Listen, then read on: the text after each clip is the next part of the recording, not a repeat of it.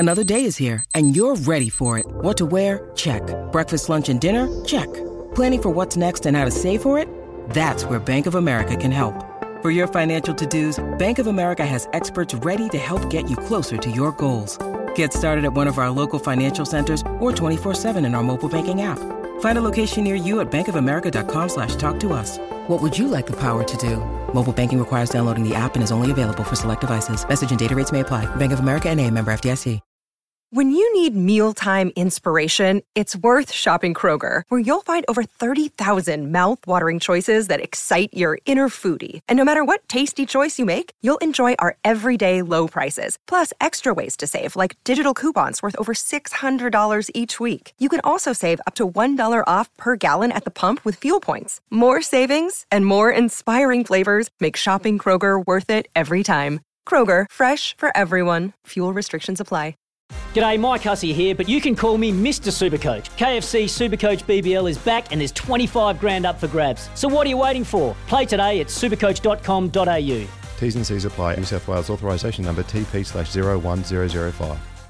Want to witness the world's biggest football game? Head to iCanWin.com.au, predict Australia's score with a crystal ball, and it could be you and a friend at the FIFA World Cup Qatar 2022 semi-finals, all thanks to McDonald's. Maccas, together and loving it. TNCs apply.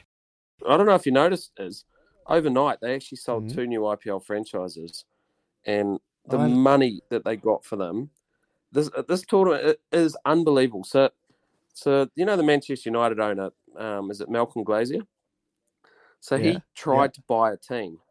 He got outbid, mate. So the Manchester United football owner got outbid in this tournament for an IPL franchise. 962 million US one franchise went for. Keeping in mind that 13 years ago, my franchise, the Kolkata Knight Riders, was bought for 90 million. So in the space of 13 years, they've over 10 times their value. It puts them up there with just some of the most insanely valuable franchises anywhere in the world, and just proves how big that tournament is. And it'll be staggering to see how long international cricket can withstand the pressures that has been applied to it by this franchise tournament. But significant money. The other one was bought for about 670 million as well. So just huge money massive, massive coin. Hey, well, mate, I was just reading a bit about it. So that guy, Sajeev Goenka, he bought it for both teams were bought for about 1.7 billion. But just and there was a lot of chat about that being bought for top end and why have they bought it for that much value. But then he spoke and said, no, we bought it because we know it's an investment. The IPL, they're just about to renew their rights for the TV for $5 billion for 10 years.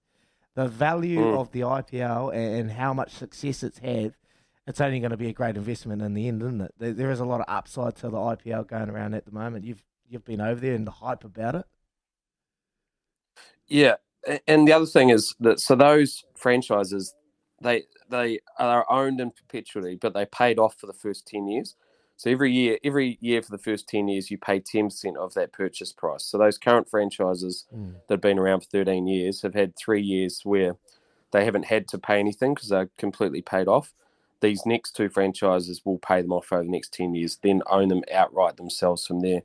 The television rights deal is only going one way, and that's through the roof. And the tournament, now they've got 10 teams. You've got to think it's starting to, it is expanding. And it won't be long, I don't think, before you start to perhaps even see the tournament be run over 2 separate timeframes throughout the year, just because of the size and scope of it. So look, I love international cricket, I really do. That's where a lot of players cut their teeth and they prove their worth and they raise their value. But if you're a T20 cricketer, your eyes are really on the IPL. And as a parent, the style of play that I'll be teaching my son. Try and clear the ropes for my son, because there's some money in it if you're going to get it right, and that's just big business. And mate, when you've got a Manchester United football owner gets outbid for a team, you know you're big bickies, eh? And I just wonder as well, so the players, everyone talks about how much money the players get. Well, based on the new television rights deal and how much value there's actually in the tournament, you've got to think that they're actually being underpaid now. And that will at some stage catch up too. So that's a fascinating proposition in itself. So what does it do for you and Flem, bud? What does that do for you and Flem? And you're talking about off the end.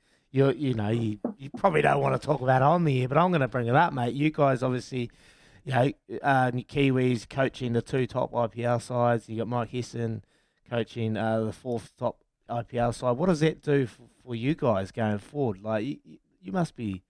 Are they already talking negotiations for contracts? Are we not even going to see you on the Baz and Izzy for breakfast with the congested calendar now with these 2 new teams? What does that do for the whole makeup of the IPL? Is it just going to be all year round, or what season's going to be extended? Obviously.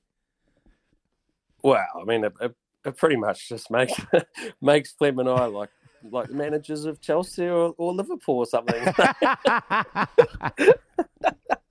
You got any support roles, mate? Any support roles over there, or what? Take the show over to Dubai? Well, media. We need a media man, that's for sure. The way you're going, crikey, you're gonna move straight into the top end of media management for the IPLs. No, honestly though, bro, it's going to be fascinating to see because obviously I think I said it the other day. Yeah, plan as if you'll live forever and live as if you'll die tomorrow in the role of an IPL coach. It's just how cutthroat it is, and really making the semi-finals are kind of the bare minimum. But if you do have success, then clearly there's some benefits to it. And Flem's done it now for a long period of time. He's the most successful coach in the IPL, which I think us as New Zealanders probably haven't quite grasped how big that is. Yeah.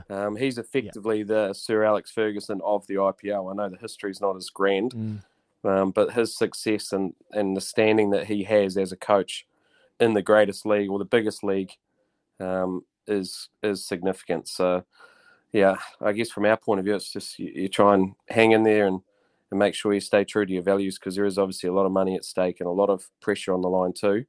So you just got to make sure that you do firmly believe in what you're trying to achieve and believe in that style and just try and execute it regardless of all the white noise which can creep in. Yeah.